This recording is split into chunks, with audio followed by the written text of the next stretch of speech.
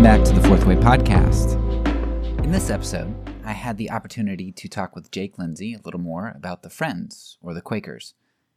Building on the previous episode, this discussion helped me to get a much better grasp not only of the Quaker beliefs, but also how those beliefs help to challenge some of the blind spots that I've grown accustomed to as a Protestant of Puritan descent. I think the biggest aha moment I had in this discussion was towards the end when we talked about what Quakers do if they need to make an immediate decision. Jake's answer there was a revelation to me, and it's going to be one which I know we'll come back to in our season on government, slated to come out at the beginning of 2022. In fact, I'm doing an interview next week on the very topic that Jake brings up in the section on decision making. So anyway, I'll shut up now so you can learn some more about Quakers and their influence. Because we're in a season on nonviolent action right now, and which is what kind of got me interested in Quakers. They come up all the time. Mm-hmm. I mean, in history, like you said, they're at the right moments. So I want to kind of tie some of the information that you said more into a, bigger ideas and real world applications, and see if you can kind of unwrap like what's at play in these things. So first, like I said, abolition, Japanese internment camps, civil rights, helping the Jews in France when we're talking about Nazi Germany on the rise. It's like Quakers were everywhere. What gives Quakers the prophetic vision, or the ability to see what most other Christians aren't seeing at that time? And I understand, I've come to understand that it's not Quakers as a whole, right? Benjamin Lay was an outlier, but they're able to produce those big names. And like you said, they do come around more quickly as well. So like what tools do you have that gives your community that prophetic vision? So I think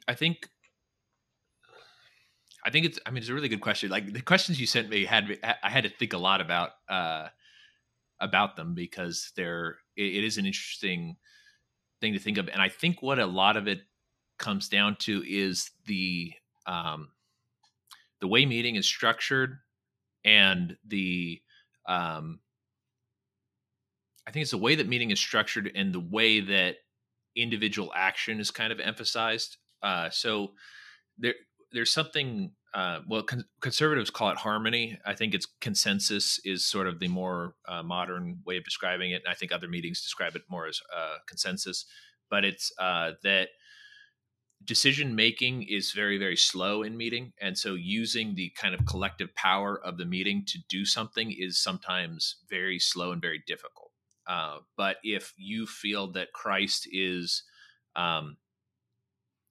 pushing something very important on you, that is giving you sort of a fire in your gut or whatever to move forward independently.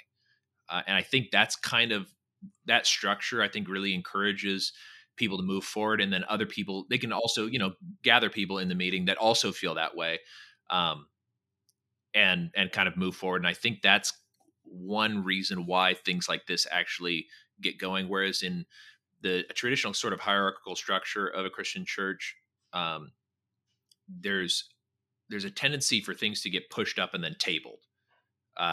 And so, whereas I think that there's probably tons of, Baptists and Catholics and all that sort of stuff that were opposed to slavery at the same time as many Quakers, I think that Quakers, because of the way that the meeting is structured, took individual action more quickly. And then that individual action impressed upon the hearts of other people. And when you're sitting quietly for a long time and somebody's telling you, you're supposed to see Christ in all other human beings, and you're beating your slave, like that kind of, I think, will tend to work on your conscience when you're quietly thinking about it for several hours a week.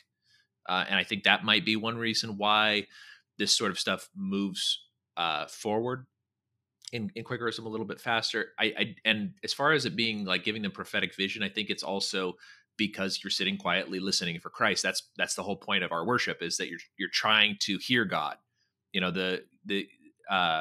the still small voice is what it is that Christ is not necessarily in all of these big rambunctious things. It's that sitting quietly and expecting that he is going to talk to you kind of opens you up to hearing these things.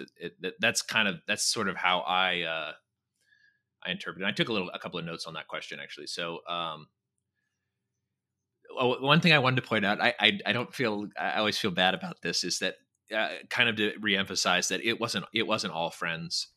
So there's do you know the journal of I think it's John Woolman? I know John Woolman. I don't know the journal. Okay, so he wrote a journal, and it's just basically things that he was doing during his life. And he was an abolitionist in the 1750s, I think 1760s, somewhere around then. And a lot of walking around in the colonies and stuff like that, and joining other meetings and stuff. And he just goes through a lot of this, is that a lot of Quakers owned slaves, but some of them didn't sit easy with them. But he was very much against it, and he would prepare people's wills and things like that, and he would convince them during the preparation of their will to free their slaves, so things like that. So he had an impression from God telling him, help this community stop doing this. It's a poor reflection of Christ's action in the world. He also has some really interesting things that are also way ahead of its time, I think, which is like tax resistance, because there was a war going on at the time, the French-Indian War, I think, is what he's referring to. I may have the dates wrong or something, but this is something they talked about, where they're like, well, we're paying taxes, and these taxes are going to fund this war. And this doesn't sit easy with us, that like we're funding people killing each other. Like, what do we do about that? And one of the solutions was to live very modestly and reduce the amount of luxuries and stuff like that you had, because then you would be if you're generating less income, or if you're buying less luxuries, and that's what the taxes are on, then you are not funding it as much. So I think it's a very long way of answering this. Is I think that individuals do have prophetic foresight, and I think this is true amongst all believers. But I think that the way that the Quaker community is structured gives early action, I think, because it takes individuals to act, and also because we have sort of a narrative theology, and so we're reading a lot about what other people are doing. That also kind of impacts our view of what's going on, I guess. So you read about other Quakers doing, freeing slaves, for example, then you're going to start going like, why are they doing this? Oh, yeah, maybe this is not the right thing for me to do. Or you read about other Quakers doing tax resistance, or protesting Vietnam, or going and helping, starving mothers in Germany after the war, or protesting the blockade in World War I, like that sort of thing. When you read about these things, that sort of makes you think a little bit more about your journey, I think, with Christ, is that it's something to contemplate, especially when you're sitting quietly for a long time. That's something that could be like, so we have these things also called queries, where they're basically questions that you can ask yourself during silence to sort of maybe if you need some sort of guidance. Sometimes it's hard to just be there quietly. Your mind wanders and stuff like that. So you have different things to think about. And I think these are types of things that become the queries, is like, what are we doing to, stop World War II or whatever, or the violence that's associated with that, or like these mass killings and things like that. So I think that's kind of what it is it's the structure, I think, just gives rise to early action. Yeah. And there are a number of things. I mean, everything you said was good. And I think biographies and seeing how other people are doing things and then applying that is good. But another one that stood out was, just when you said, what can we do about these mass killings? I'm thinking, you actually have the presumption that you can do something in the world. Like for my group, by and large, it'd be like, man, what can I do about these mass killings? There's nothing I can do until 3 more years when I can vote for the president again. Yeah, right. Because we invest everything into politics, and everything is structural and hierarchical, and it's out of my control. Like, we don't view, for as individualistic as we are, we don't think that individuals really do anything. And I think that's impressive. Yeah. Well, I mean, I think this is, at least for me, is, I mean, this is, you're acting in the world with the light of Christ. So this is the creative force of the universe or whatever is expressed through the individual. So you do have the ability to change things, even if it's a small amount. You can still impact the homeless guy on the street or something like that. Like, there are things that you can do. One of the things that I work in a lot, which is not really Quaker associated, is the libertarian anarchist community, I guess. And it is community building. This is something that I think our world is missing, is community. And so it's a sickness in our society, is that people don't have people that they can rely on. And so this is where I think I can make an impact, and where it may be a small impact is one of these people that kind of comes in and can help form a community with me. Maybe one of them can impact stopping these mass killings. As far as like voting every couple of years or whatever, not all Quakers agree with this, but democracy is going to leave people unhappy. That doesn't work. That's why we use harmony in meeting, is that we don't vote on stuff. We come to an agreement that everybody can move forward with, inspired by Christ. Because if you just vote on everything, there's always going to be the minority vote that is not happy with the situation. A compromise in democracy is some people don't get anything, and some people get what they want. Like, that's how a compromise works. So that sort of, I think that's maybe another thing, is that even if you can't get collective action on something, you can still take individual action, and individual action does impact stuff. I mean, there's, albeit could be small, but if you're trying to save one life, you have one life, and you can maybe save 1 to 1. It's mass killings is a hard way to think about it, because you're thinking you're in this mass group of people and you're trying to stop this mass group of people, but maybe you can save 1. And that's all I mean, that's, if Christ is calling you to do that, then do that. So I think that's maybe, I guess, a different way of thinking about it, is the voting thing. I mean, I don't think voting matters at all. I mean, like, to me, it's.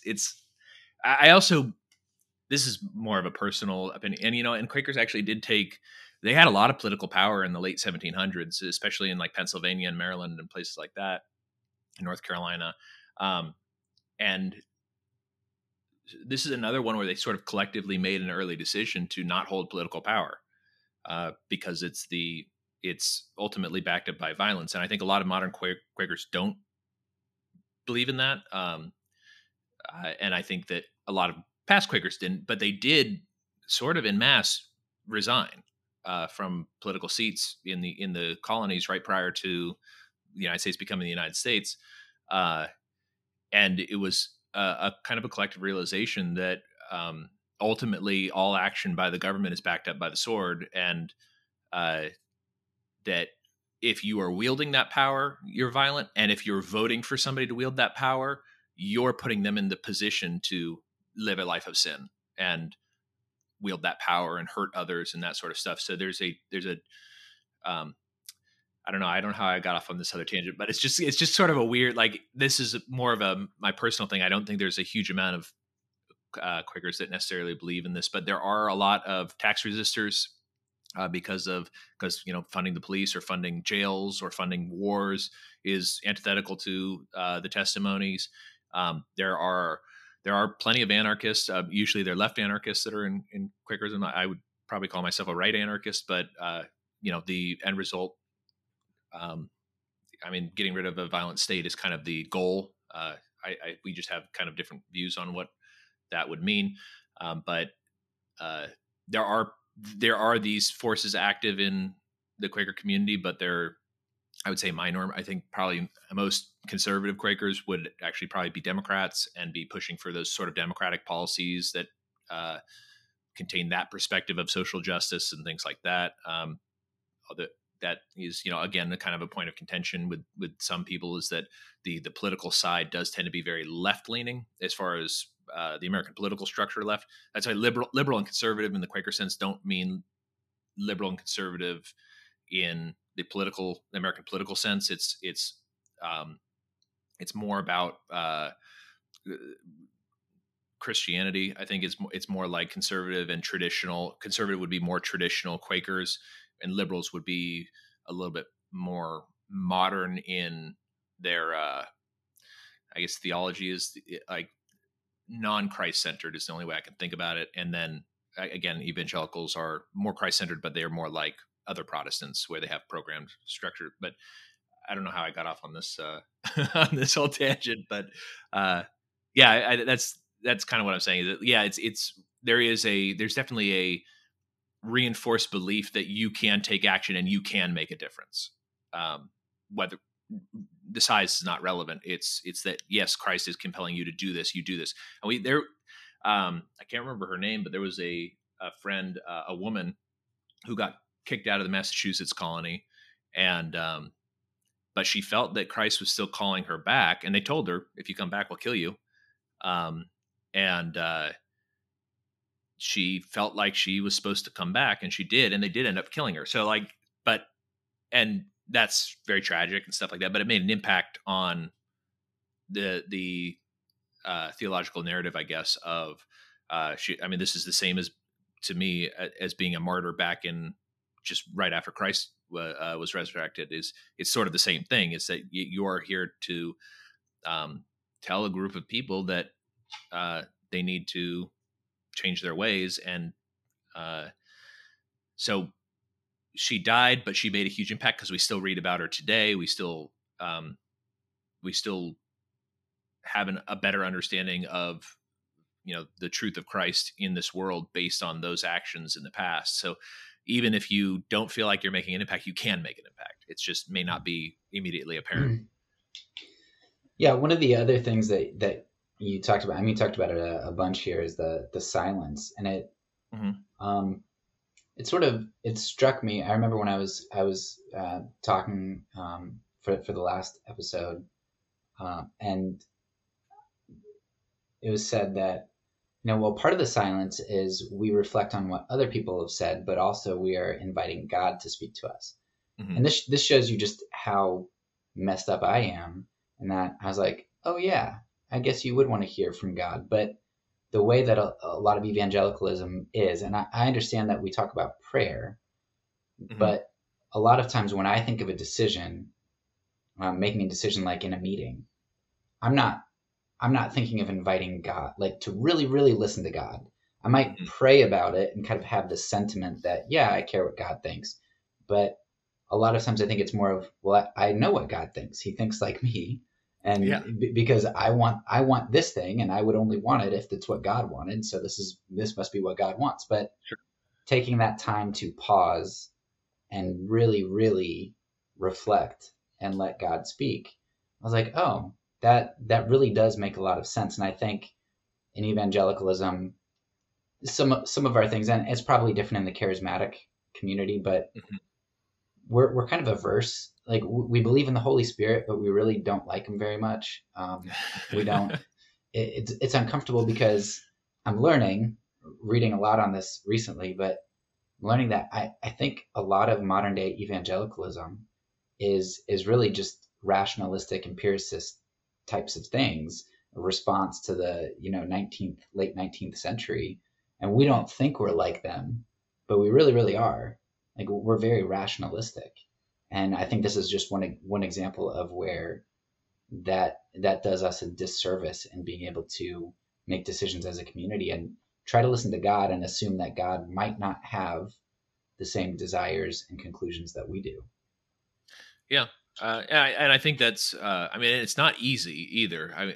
It takes a long time to make decisions in harmony with the rest of the meeting. It's not easy. Kind of the way that it works in conservative business meeting is you have the people that participate in business meeting, which is anybody who's convinced and is part of that meeting. And you'll have some sort of decision to make. And there's usually somebody who, it rotates who it is, but there's somebody usually who's kind of in charge of the meeting. And they'll basically, people will make their statements or whatever, and then they'll call for silence, and then we'll try to kind of discuss it some more and see what's going on. But there's a lot of, one of the things that I think is really nice about doing it this way is that not everybody has all of the knowledge. So everybody else may have different bits of knowledge and stuff like that. So you could have something very simple like installing an air conditioner. This is something that happened at my meeting, installing an air conditioning at the meeting. So we lived in Virginia. It's very hot. And there's no air conditioning in our meeting house. We just had fans, but the fans worked pretty well. But some people wanted an air conditioning installed, and that would have used meeting money.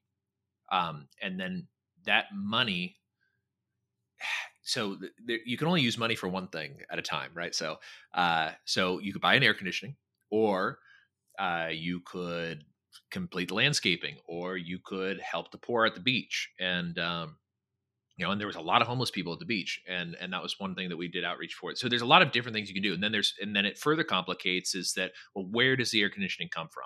Was child labor used to build this air conditioning? Was it voluntary child labor, or was it slave labor, or were the rare earth metals in the air conditioning, did they come from child mines in Africa where these kids are basically slaves? So there's a lot of more complicated things to think about when talking about just buying an air conditioning, or what color to paint the meeting, or what carpet to use. Like there are other things that are involved in that. And so that's why these things sort of take a long time, because what's important to you,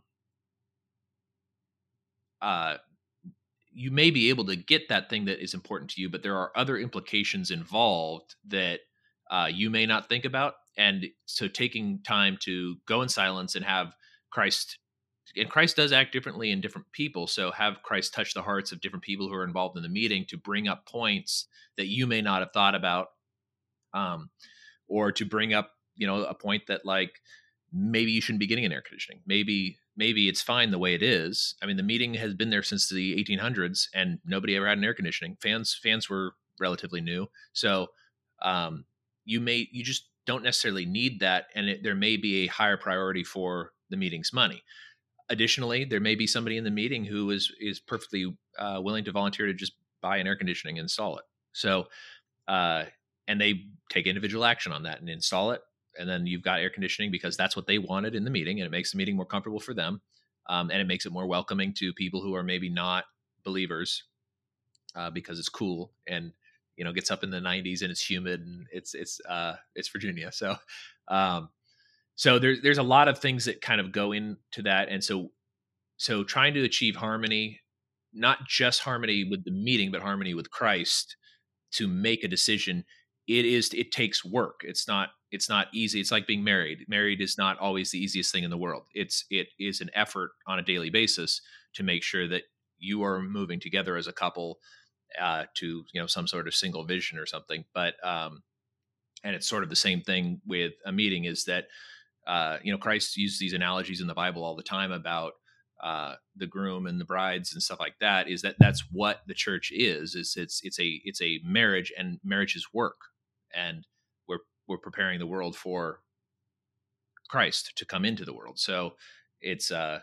it's an effort, but I think it's a noble effort, and I think that it does, and I think this is what kind of leads back to that.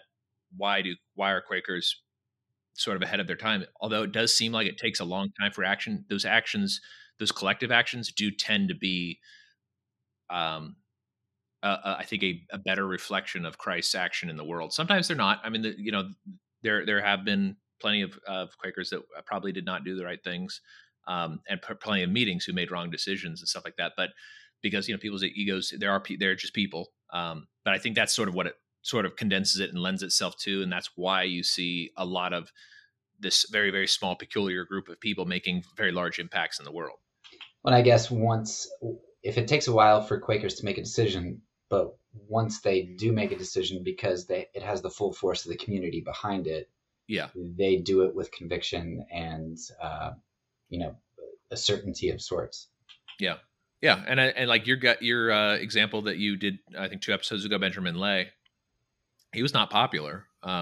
like it took a long time, I mean, after his death, even before really the entire community joined him. And there was declarations. The Quakers and the Mennonites got along really well early on in the American colonies. There were declarations with the Mennonites and the Quakers to abolish slavery. The famous one was in Germantown. I think it was in the late 1600s, even, where they were saying we're not doing slavery anymore. So there were people actively working on it, but it took almost 100 years before the more holistic sort of total group said, we're not doing this anymore. We're freeing our slaves and we're moving forward to be abolitionists as a group. So it does take a long time. But when it was still, although it was 100 years after, they were kind of pushing this. But I mean, like George Fox, who's kind of the founder, he was against slavery. So even, I mean, from the 1650s until the late 1700s, there were people actively changing the community and getting them to kind of coalesce around this abolitionist sentiment. And they did achieve it 100 years prior to the Civil War, but it still took a long time. So that's kind of like, it's like, I don't like to poo-poo them being, I guess, advanced as far as morality, but it's not like it's like a magic like switch or anything like that. It takes a long time for people's hearts and minds to be changed.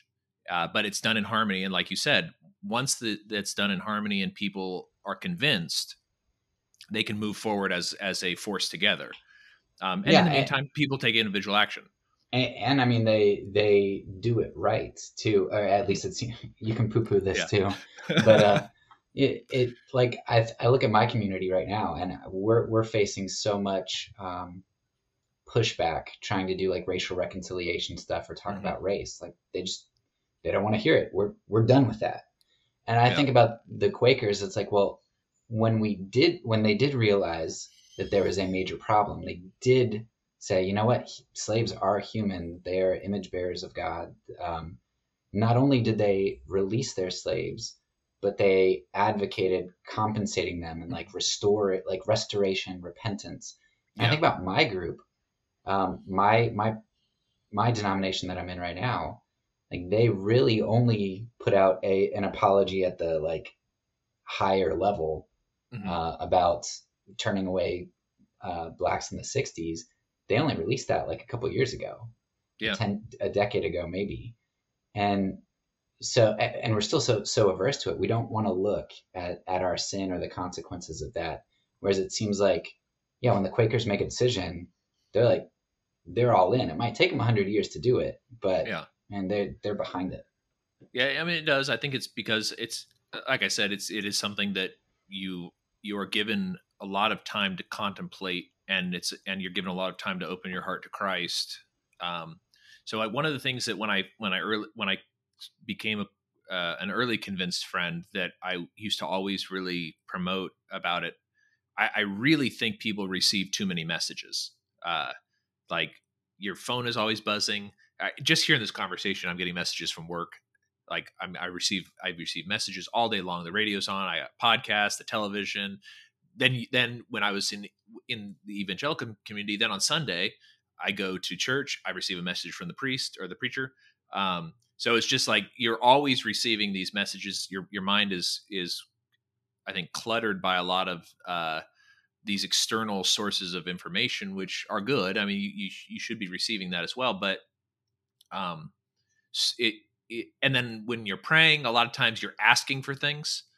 You're not receptive to receiving information. So your entire life you're receiving all this external stuff, and then in the rare moments where you're quiet and praying, you're asking for stuff. So you're giving the message. So there's very little time for you to just quietly listen for God. And I think aside from the religious point, I think that it's just really good for people to be quiet for a little while.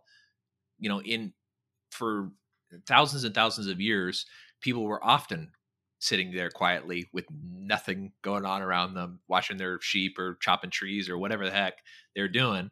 And now we just have so much of this stuff going on that taking a break and intentionally waiting for Christ to minister to you, or even if you're not open for that at that moment, thinking about the things that are going on in the world or in your life or whatever quietly for a little while without somebody else telling you what to think about it. So this is probably going to be a really stupid question, but how? So I know you talk about community helping you discern the voice of Christ, but it seems so, to an evangelical Westerner, it seems so subjective and just, so I'm just quiet and like don't think of anything, and like how do I know that the voice that comes to me isn't my voice? How do I know that it's the voice of God? I like how do you do it, and how do you discern it? Well, so it's a little bit, it is a little bit kind of like mystical, I guess, and it does feel different. So, I'm sure you know people who are really into meditation and stuff like that, and I think it's similar to that. Is that you may not be ready or open to hearing Christ, but you could be, I guess, influenced in just sort of like dissecting the things that happened in your life. So like conscience, I think, is an expression of the Spirit. So if you are sitting in a meeting and maybe all week long you haven't thought about this at all, but you were mean to somebody, you said something mean to them or whatever, and then that kind of like pops into your head, like, oh yeah, I was really rude to this cashier or something like that. I think that like that conscience or feeling bad about it, or just it coming up in your head is sort of is the types of things that would be like very simple things to hear about. But also though, you're all sitting in community together, and so somebody may be inspired by the Spirit, or they will feel like they're inspired by the Spirit to bring something up. And sometimes it's kind of weird. Like sometimes they'll, like I remember this one time, and I don't know what the message was, but maybe it was for somebody else. This guy stood up in a meeting and he was like, we were walking, my wife and I were walking, and we passed by these bushes, and they usually bloom in April, but it's February and they were blooming. And I just thought, it's not time for them to bloom. And that was all he said. So, and it was weird. And like, I was like, I don't know what that means, but maybe that meant something to somebody there. Maybe it meant something to him. So it's those types of things, is that we're open to receiving God. And then if you feel especially convicted, then that is something you would either bring up or that you would discuss with other people in the meeting afterward, because we do usually fellowship afterward. And that's sort of how you use, I guess, the community. But it is a little bit hard to describe. Like the easiest way, the most relatable way I can think of describing it is conscience, is that you will have something that doesn't seem internal to you that impacts your conscience. And I would say that's the closest thing as I can think of to describe the Spirit, is that things are going to be happening in your life, and you may push them aside and not think about them. And then you have this, couple of hour period to sort of clear your mind and think. And then the things that come up and the things that you feel impacted by are going to be the things that are Christ speaking to you. But it's also, sometimes you go for an entire meeting, it's very difficult to clear your mind. Maybe you get like a couple of seconds or something, and there's minor clarity. Because I mean, like a lot of times I'll sit there and I'll be thinking about programming, or I'll be thinking about what I'm going to prepare for the podcast, or a TV show, or whatever. Like other things pop in your mind, but it's a practice. It's something that, and people who meditate will kind of have a very similar a similar thing, where it's like it takes time. It's something that you need to be ready for, and that you're practicing to be receptive to this. So I don't know if that answers your question at all. It is a little bit helpful. Mystical. Yeah. Yeah. And I don't think that the mystical is a bad thing. It's something that is harder for me and my group to understand, and I think value as legitimate, when I think most of the time groups tend to go to extremes. And so right. I think our group definitely needs more mystical, and maybe, I don't know, maybe your group needs more empirical or I don't know, but I know that my group needs more mystical. Yeah. I mean, the nature of God is supernatural. So it's like, there is so and these are different impressions and stuff that I get in my community. Like I do come from, I think, that more kind of legalistic tradition and stuff, and there was a lot of stuff like that this was just so hippie to me, like way too, like when I first got into it, it was kind of a turn off, but there was something about it. Yeah, and you said you're a programmer? Yeah, I'm a software engineer. Okay, yeah. so I would not have associated that. I was thinking like hippie type stuff too. Oh yeah, no, I'm a software engineer. But like when I first went there, like it was also like it was sort of an opportune time because like things were not going great for me. Well, I would say objectively things were going pretty well for me in my life, but like spiritually and emotionally they were not. And you know, my dad's actually in the military, so he got stationed somewhere else, and so I have 4 sisters. They all moved to this other place, and I was still in Virginia alone for the first time in a long time, being from a big family. And like just a lot of things like that were going on where I was just like, it was kind of a confusing time. I was also, you know, reading Tolstoy. I was also starting to get into the anarchist stuff, and I felt very impacted by the way that our church was promoting war, to me at least. Is, you know, you go in, there's the pulpit, and you have a big old American flag, the Christian flag, on the same level, and then below those the cross. And like there was just, to me, there was just this kind of like symbolism of like the state, and like, and then the amount of like God bless, you know, George Bush, and like like all of these types of things where I was just like, this is, it's not, there's something wrong about this. Like they were, the Iraq war by that time had been going on forever. I was starting to also, you know, I was into both of those things as a young person, going like, oh yeah, this is great. This is what, you know, America's supposed to do. And also associated that with the religion. So like, this is, you know, us bringing democracy to the world, and that's going to like promote them from being heathens and like coming over to Christ and all that sort of stuff. But like those things were starting to kind of change in my mind. And then that, so I went to the Quaker meeting, and it was full of hippies, like just a bunch of weirdos, a bunch of Buddhists, and atheists, and like all sorts of people that I would not associate with it. And so like I didn't feel good about it. But going in and sitting quietly for a while and being able to think about something, there was something to that. And then over time, I was less uncomfortable with like the weird hippie stuff. I understood then why there were Buddhists there. I understood why atheists were there. And I felt a lot less adversarial to, I felt much less like these different people that didn't believe what I believed were my enemies, and that they were more people that were just at a different stage of spiritual development, and they may be more advanced in spiritual development in some areas and less in other areas. But that was the point of the meeting, was to make a space for everybody to come to Christ. And so like that was sort of like an interesting transformation. And I think the main thing that transformed was being able to be quiet and not have all of these external messages and stuff like that going for, and it's just good for you, I think, in general, is to sit quietly and not have your phone buzzing or people messaging you on Teams or whatever. So I just think there is a need for that in the world, and it's sometimes hard to, sitting quietly and sitting still is hard. It especially nowadays, I think.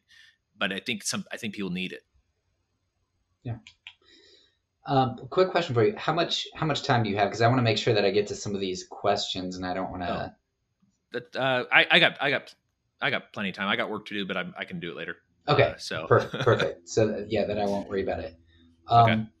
Okay. One of the questions that I want to get to next, because some of the things that you're talking about, like just sitting in silence, and you don't do music no, or preaching or evangelism. No, yeah. Okay. I mean, I wouldn't say there is no preaching, but we believe that all believers are ministers. And so if you're compelled by Christ to speak, you can. Okay. So I want to tie this to one of the things that probably the major tipping point for me to come to nonviolence was looking at the early church. I'm like, oh man, they look very, very different than we do. And the early church, just like the Quakers, it's not like everything the early church did was perfect and wonderful, and it's this panacea for all of my Christian woes. Sure. But when you see them univocal on certain issues or practices, it should make you think twice, I think. So could you help me understand what is the Quaker relation to the early church? Because in my mind, it seems like some of the Quaker practices are and ideas are way better than my groups. Like their adherence to nonviolence, their orthopraxy, not just trying to caring about what they do, not just what they think. I think they get that right better than my group tends to do. But some of these practical aspects of not preaching, well, it seems like Paul and others, like it seems like there was preaching, or it seems like there were prophecies in the church, people speaking. It seems like there were songs and hymns. And so could you kind of talk about where you think Quakerism lines up with the early church, where it diverges, where you think, yeah. Well, so I think that early on, I mean, Quakerism is a product of the time that it came out of. And so there was these people called Seekers in England. This is during the English Civil War when Cromwell took over. And they were all trying to figure out like what God wanted. And you got a lot of different denominations that came out of this. And so I think a lot of the stuff that is traditional with Quakers is sort of a product of that time, but they were trying to go back to their understanding of what the early church was.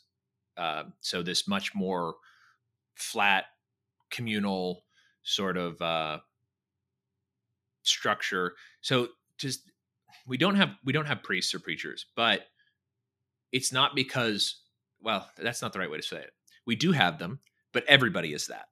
So people do feel, but I guess this is the other aspect of that, is that it's like a solemn responsibility to get up and speak in meetings. So you should be sure that the message that you're bringing is Christ inspiring you to speak. So people do stand up, and sometimes people stand up and sing. Like, that happens once in a while too.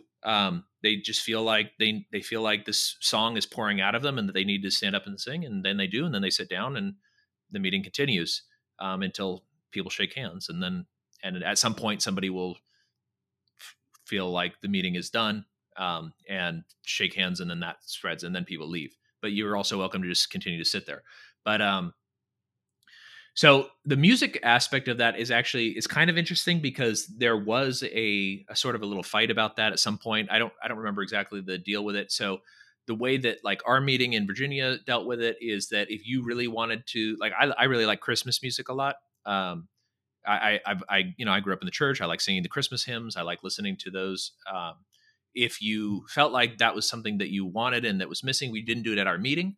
But there was nearby, I think it was an Episcopal church, and they did those. And so we would just, as a group, go there and fellowship with other Christians that have a different practice, and we would participate in their hymns because we liked them.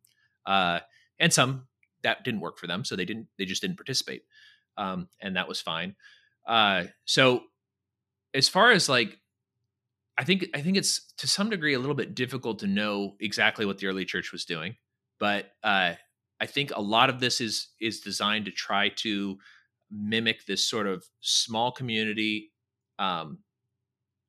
harmony in the community and individual action. So we do have preachers. I mean, George Fox, the founder, he preached. I mean, like, he went around and told people, this is what I believe, we should be listening for Christ. John Woolman walked around, and a lot of it is a lot of it's more, instead of like somebody up high preaching down, it's more conversational. So I think that's kind of a little bit of the difference. And we also still do epistles. So writing to other meetings. So like my meeting in Virginia Beach was Virginia Beach Friends meeting. It was part of North Carolina yearly meeting. So this is also a little bit different for conservatives, is conservatives don't have like a convention. So like Friends General Meeting is, I think it's liberal, and then there's like the Evangelical Friends conference, and I think there's a couple of those as well. So conservatives are organized slightly differently. They have the weekly meetings and then the monthly meetings, and then the monthly meetings are part of the yearly meetings. And there's 3 main yearly meetings in the United States. I think it's Iowa, Ohio. I think Ohio is the biggest, and then North Carolina, which is the one that I was part of. And so they're not really a hierarchical structure exactly, but those are the yearly meetings. They get together, they try to write out the queries and epistles to the other meetings and things for other Christians to think about or other friends to think about and things like that. So there is sort of that aspect that is sort of preaching, but a lot of it's done in conversation and a lot of it's done more in writing, if that makes sense. Yeah. And the music thing, that's sort of like I think the music thing is more of a product of the Protestant Reformation, because a lot of the Protestants at that time were not allowing any music at all. And they were stripping down a lot of the stuff that the Catholic Church, the ornate stuff that the Catholic Church did, and doing very plain style everything. And I think a lot of that has carried over into like modern Protestantism, and the music aspect just kind of stuck with conservative friends. There's just no music. It's just part of it. Yeah, I know certain very conservative aspects, groups in our denomination, like they'll only sing the Psalms or something. So they don't do no singing, but they're very limited. Yeah. I mean, it was in the meeting in Virginia, and the meeting here that I go to once in a while in Fort Worth, it's in a church, so there are instruments and stuff like that. I don't know what the denomination of the church is, but there are instruments. And at our meeting, we had an organ, like a small electric organ. I had never seen it played, so I'm not really sure why it was there, but it was there. So I would imagine that somebody used it at some point. And people, like I said, in meetings, some people will be filled with Christ, and they'll feel like they need to sing, and so they do. It's not common, but it does happen. Okay. Another question about the meeting and that kind of the way that you do things. Talked a bit about consensus making in the last episode, so I don't think really need to kind of go into details unless there's anything you'd want to fill in. But one of the questions that I had was, so let's say I'm on my church's diaconate, and we're helping somebody who comes in with a need, financial need, whatever, keep the lights on, stay in their apartment, whatever. And the need is pretty immediate. One of the critiques I think that you probably get about decision making is, well, what if you just have to make a decision? And I think most of the time, decisions don't actually have to be made with immediacy when people think that they do. In most of the mercy needs that's occurred, part of the reason people come with this story of immediacy is because they know that it puts you on edge and it makes you make your decision fast, and it makes their decision more weighty. But let's just assume there really is a decision that has to be done immediately. How do you work through that? Well, I mean, the meeting, usually it just takes too long for the meeting to do it. So somebody or a group of somebodies will take immediate action. So, like one example of this was when Obamacare got passed. This is something that was controversial, I guess, with our members. And a lot of the members wanted to go help people sign up for this at different places.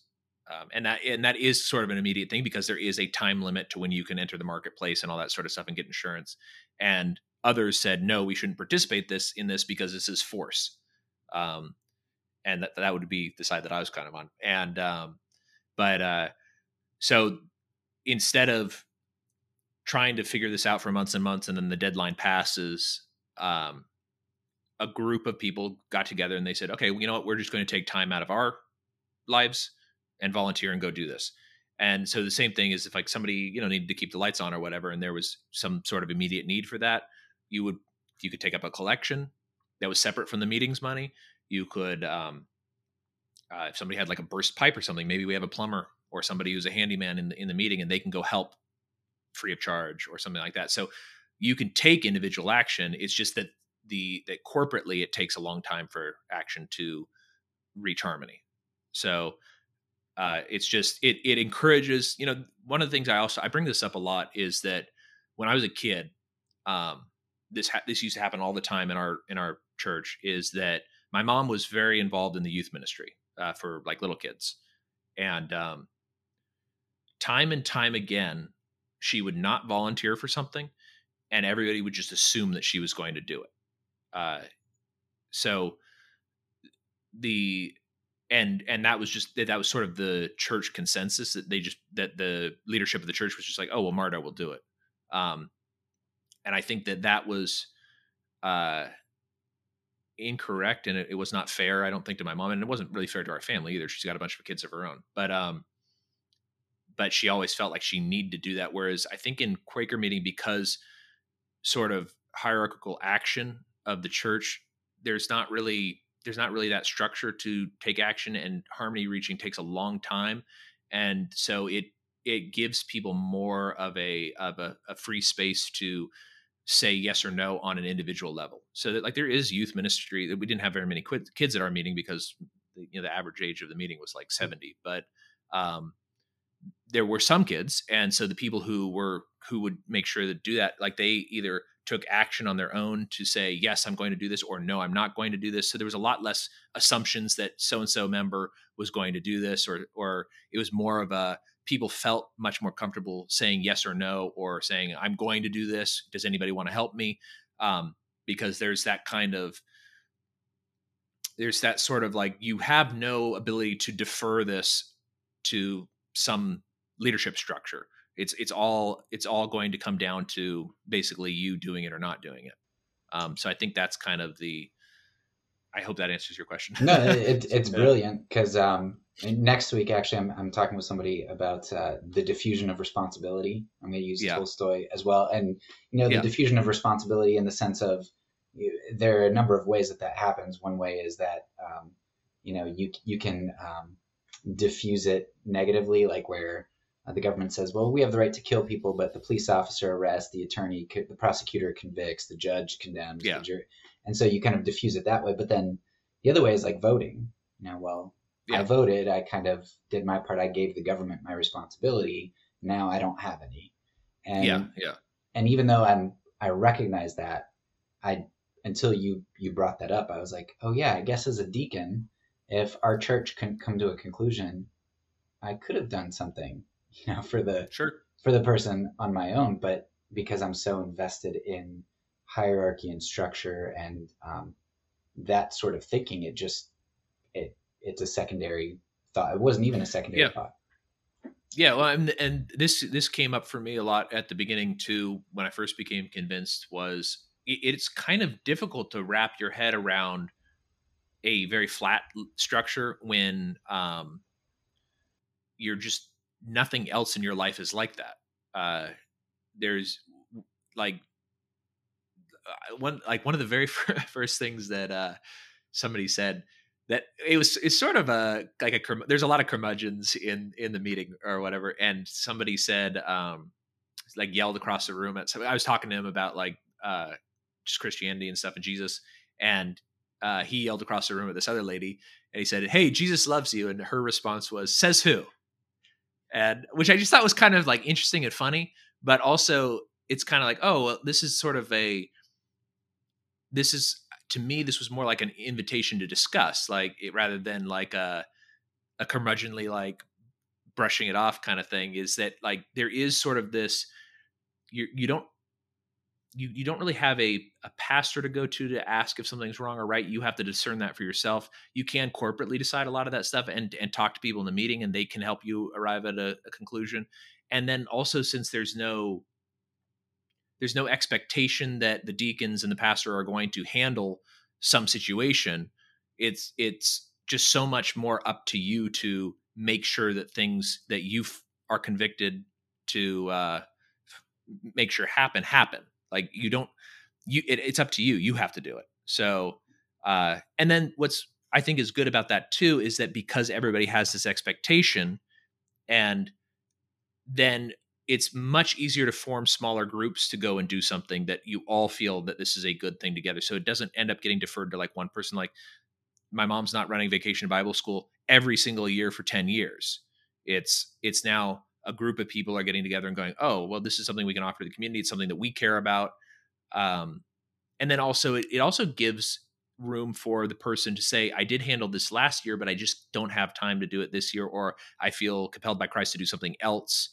And then somebody else can step up. So it kind of gives that, it sort of gives the negative expectation as well as the positive expectation. So you can feel more comfortable saying no, and you can feel more comfortable saying yes, I guess is the best way I can describe it.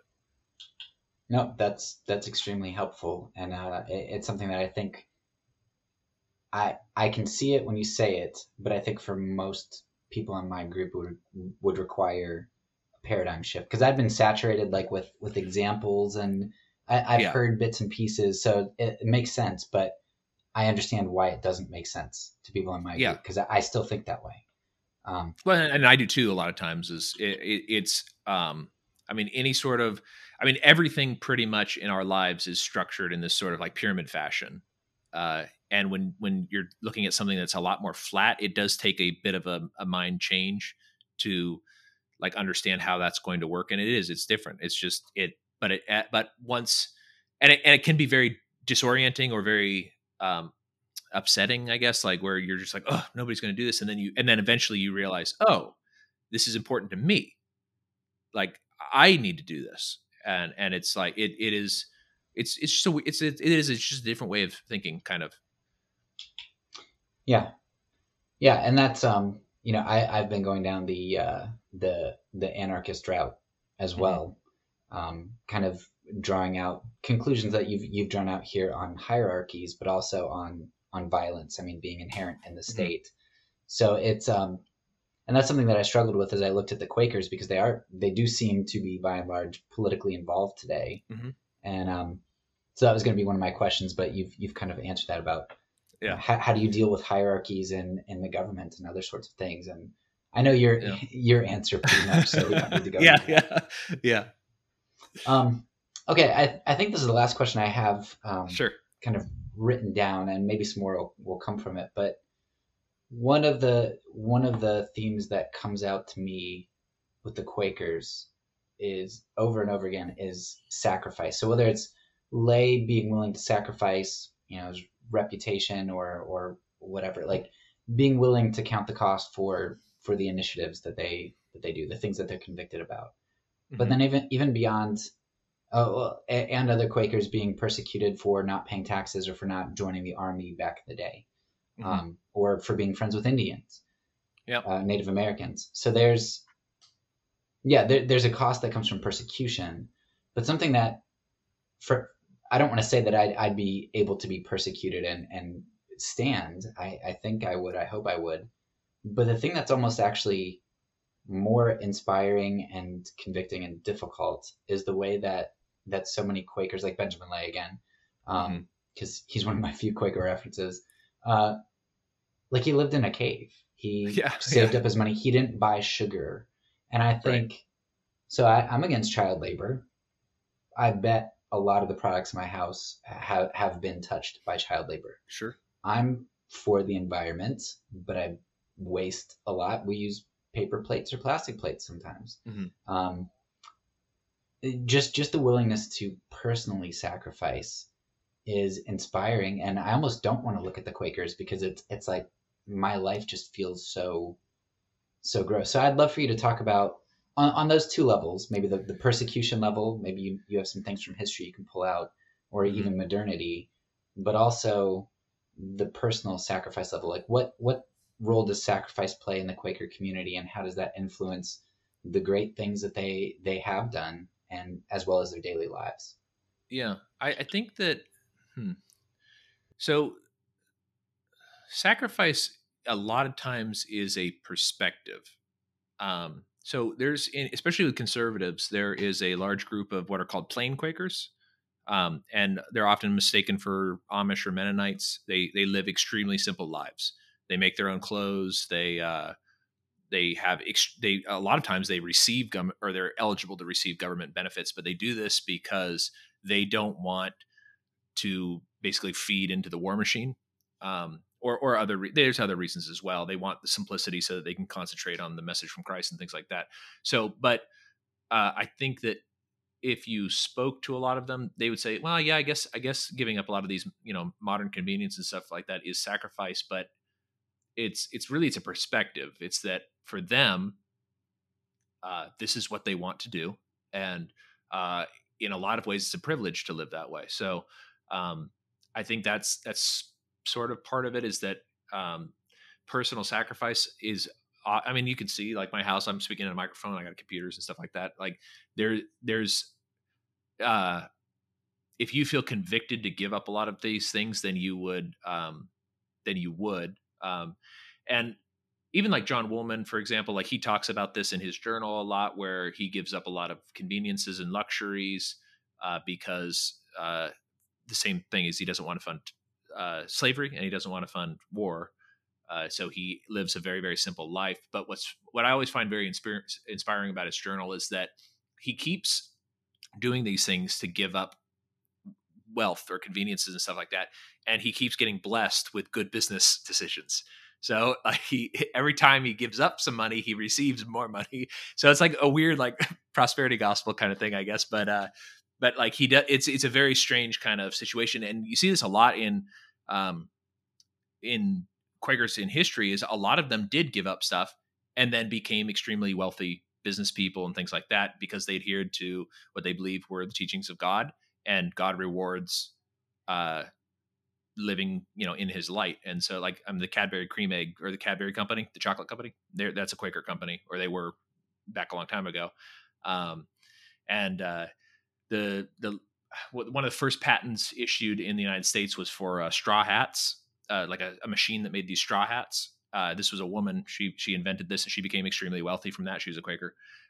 So it's like these different like things that when you live in the light of Christ, a lot of times you're rewarded, and it may not be just financially rewarded. It may just be peace of spirit. And I think that a lot of plain Quakers, that's sort of how they express their experience of God, is that although it does seem like a large personal sacrifice to live in a very, very plain manner, it's also, it's sort of like the monastic movement, like going off into the desert and living that way. Like that is a privilege as well to some degree, because although you may not be comfortable physically, spiritually you are satisfied and full.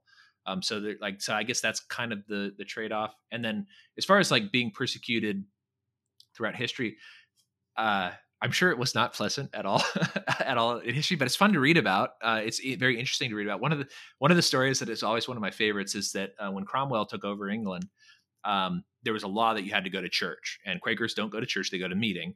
And so Cromwell was all, or it wasn't Cromwell specifically, but the Puritans that were in charge were all angry about this, that Quakers kept not going. And so their favorite way to punish them was to strip them naked and like march them around the town, right? As like a way to embarrass them. And so the Quaker response to this was, well, if you really want us to go to church and you really want us naked, we'll just go to church naked.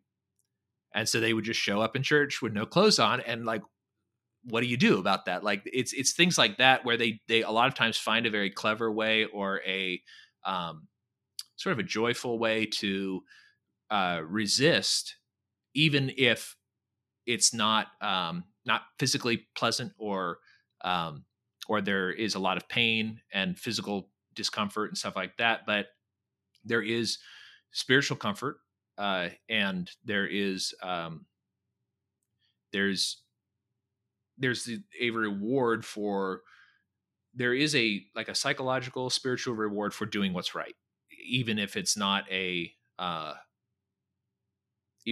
comfortable physical situation, I guess would be the difference. I can't really think of another way to describe it. Is again, there is sacrifice, but the when you sacrifice, the reward for sacrificing spiritually is better, and oftentimes you'll be blessed with physical comforts as well. I mean, the Cadbury people were, I'm sure, very comfortable, and same thing with the lady. I can't remember her name. She's written essays and stuff. It's pretty interesting, but she made quite a bit of money for the machine that makes straw hats, and there's a lot of really interesting things like that where you can point and say that these people were like John Woolman is a good example.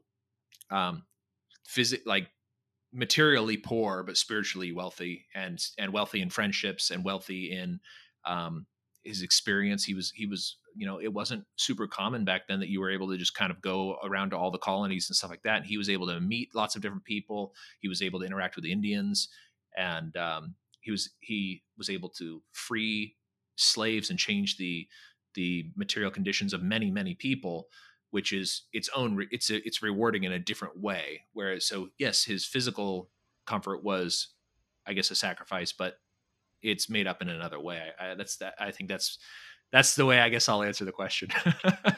Yeah, and that just brings in another thing for me, which is, Cromwell, right? The Puritans persecuting the Quakers, and you said in Boston, was it, where that lady came back and they hung her? Yeah, Because it was Massachusetts. I don't know if it was specifically Massachusetts. Boston, but yeah. Yeah, Puritans executing Quakers who like don't do anything to anybody, and it my group has this narrative that, the poor Puritans escaping persecution, and really what it amounts to a lot of times, in my mind at least, maybe this is too far the other way, but it's basically, well, you're escaping the powerlessness that you had, because had you had the power, you would have been persecuting the other people. Yeah, you're mad that you could be persecuting people. Yeah, I mean, they're very interesting people, especially the American Puritans were kind of like the Puritans that the Puritans didn't like. And so they kicked him out to America. Well, first to Holland, then to the colonies. But yeah, it's a really interesting time. I mean, even Cromwell.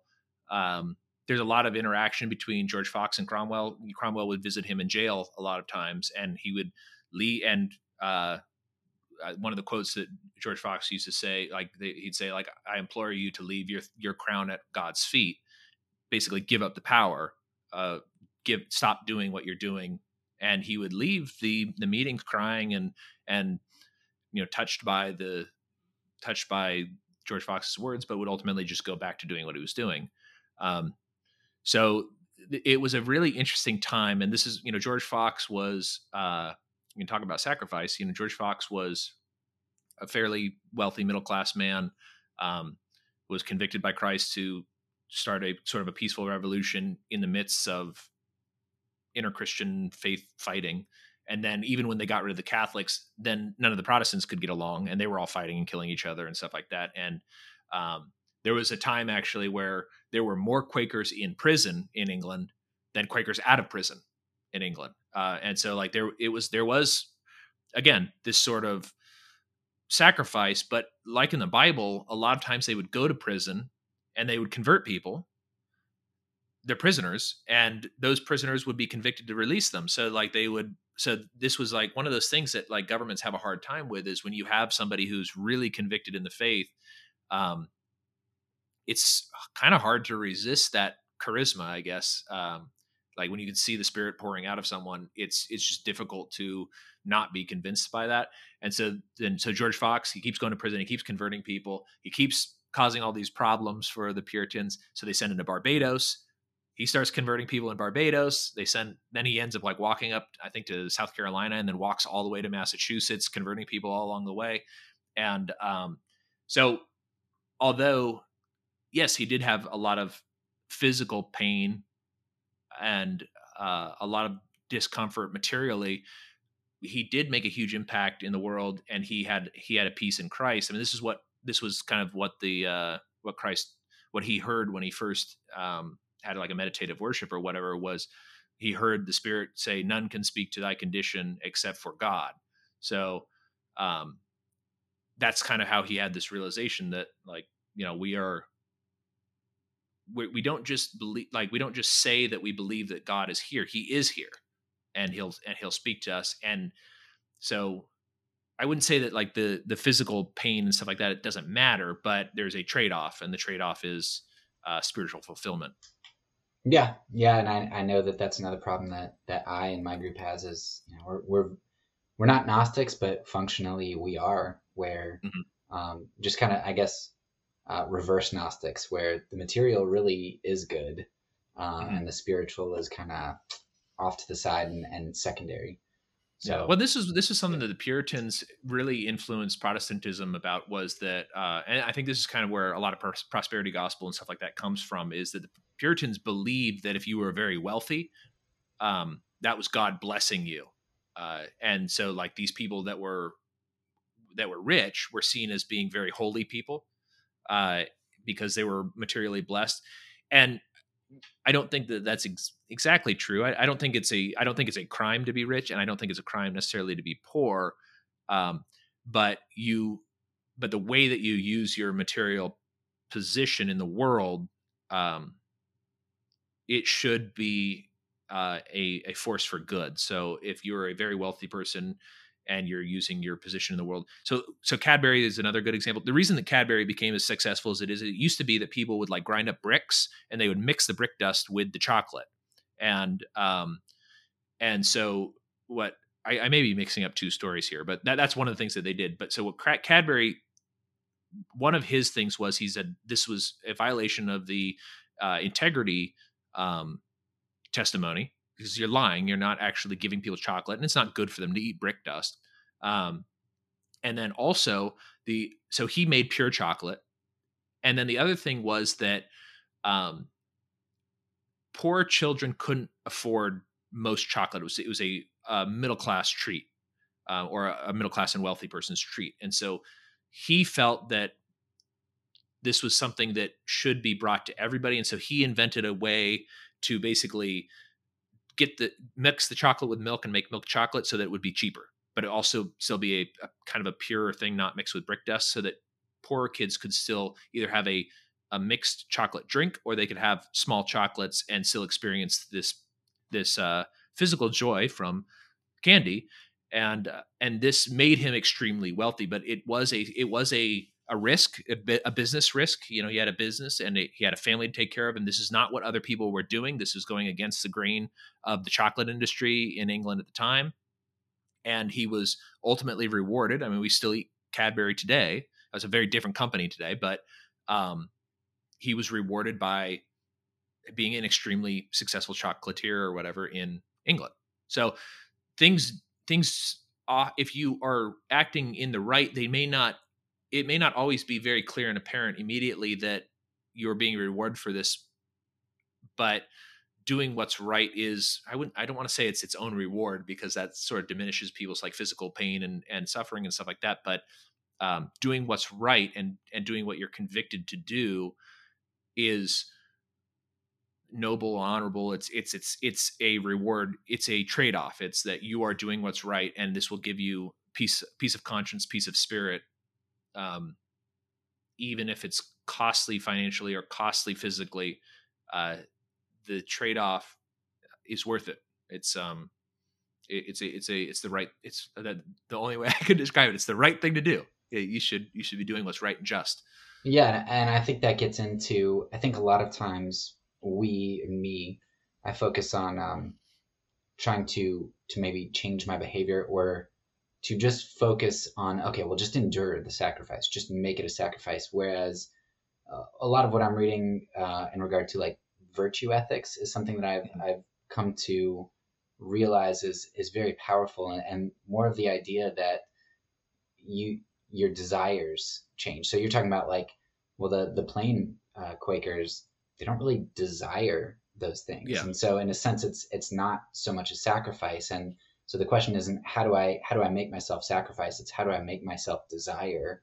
And desires are fostered through, through disciplines and practices. And I think that's probably why I struggle so much, because disciplines take discipline, and that takes a lot of effort. And as a good American, I like the get rich quick schemes and the weight loss pills and all that kind of stuff. Yeah, and it's hard. I mean, like a discipline is a discipline. It's not always easy, but the rewards are great. I mean, and we read this a lot in the Bible and stuff like that. That like, even when people a lot of times were told to like give up wealth and stuff like that in the Bible, they went often they would go away full in the spirit. So there's I would say maybe an equilibrium. It's like you are trading off one thing, but sometimes those things that you think are what you want and what you desire are actually not making you happy, and they're not benefiting your community at large. And it does take a shift in perspective, and it's hard. Like, one of the things that I always struggle with like nonviolence is, I'm married. Like, what would I do if somebody, this are things I think about. Like, what would I do if somebody broke in and was threatening us with violence? It's like, so like, there's things like that where, like, when you're a single young man with no really responsibilities or anything like that, it's very easy to go like, well, just, I'll jump out the window, or, I'll try to talk him out of it or whatever, or just, whatever. But like, when you add on the responsibility of like a spouse, or, the dogs or whatever, I don't have any kids yet, but eventually adding on that responsibility of children, stuff like that. Like, those are things that are complicated. They're hard to think about. They're hard to deal with, but it's part of the path. It's part of the discipline. It's part of your experience of Christ on this earth. So I don't know. That's all I that's all I can say. I don't know if that's clear or poignant. The older I get, the less clear things become. The more I learn, but the less clear things become. So I wasn't expecting perfect clarity, just more to chew on. Yeah. I think those are all the questions and more that I had. I don't know if there's anything you can think of that you'd like to add. No, I can't. I'd love to have another conversation if you think of anything else, but that's all I had in my notes. So, all right. Well, do you want to plug your stuff? And yeah, sure. So I host a podcast called Tasting Anarchy. You can go to tastinganarchy.com, and it's mostly about wine and the government involvement in the alcohol industry. We do talk about other stuff too. My co-host Mason is interesting guy. We've been in the Liberty community for a long time together, for 12 or 13 years. So he was actually my friend before I became a convinced friend, and is still my friend. And he was, when I first met him, a Buddhist, and now he doesn't really care about that at all. So kind of an interesting journey with him, and he's a very interesting guy. And we do talk about that kind of stuff once in a while, but mostly it's about the alcohol industry and how the government manipulates prices and stuff like that in that realm. Or changes people's decisions and things like that. I also do a show called California in Exile, which I guess I would be the Californian in Exile. I live in Texas, but I'm a Californian. And that show is mostly about intentional communities. So that's kind of one of my focuses, is trying to get separating from the sort of the whole war machine and violence of the state and stuff like that, and move into intentional communities. There's a really good Quaker community in North Carolina that has done that, called CeeLo. So we talk about that once in a while. It's pretty interesting. Also, I do a Liberty event here in Central Texas every year called Childeberg. So you can go to childeberg.com and find out more information about that. If you want to just come out and hang out with us and enjoy other nonviolent liberty lovers, then hit us up and we'll give you more details. All right. Well, thank you very much. Yeah, thank you. That's all for now. So peace, and because I'm a pacifist, when I say it, I mean it.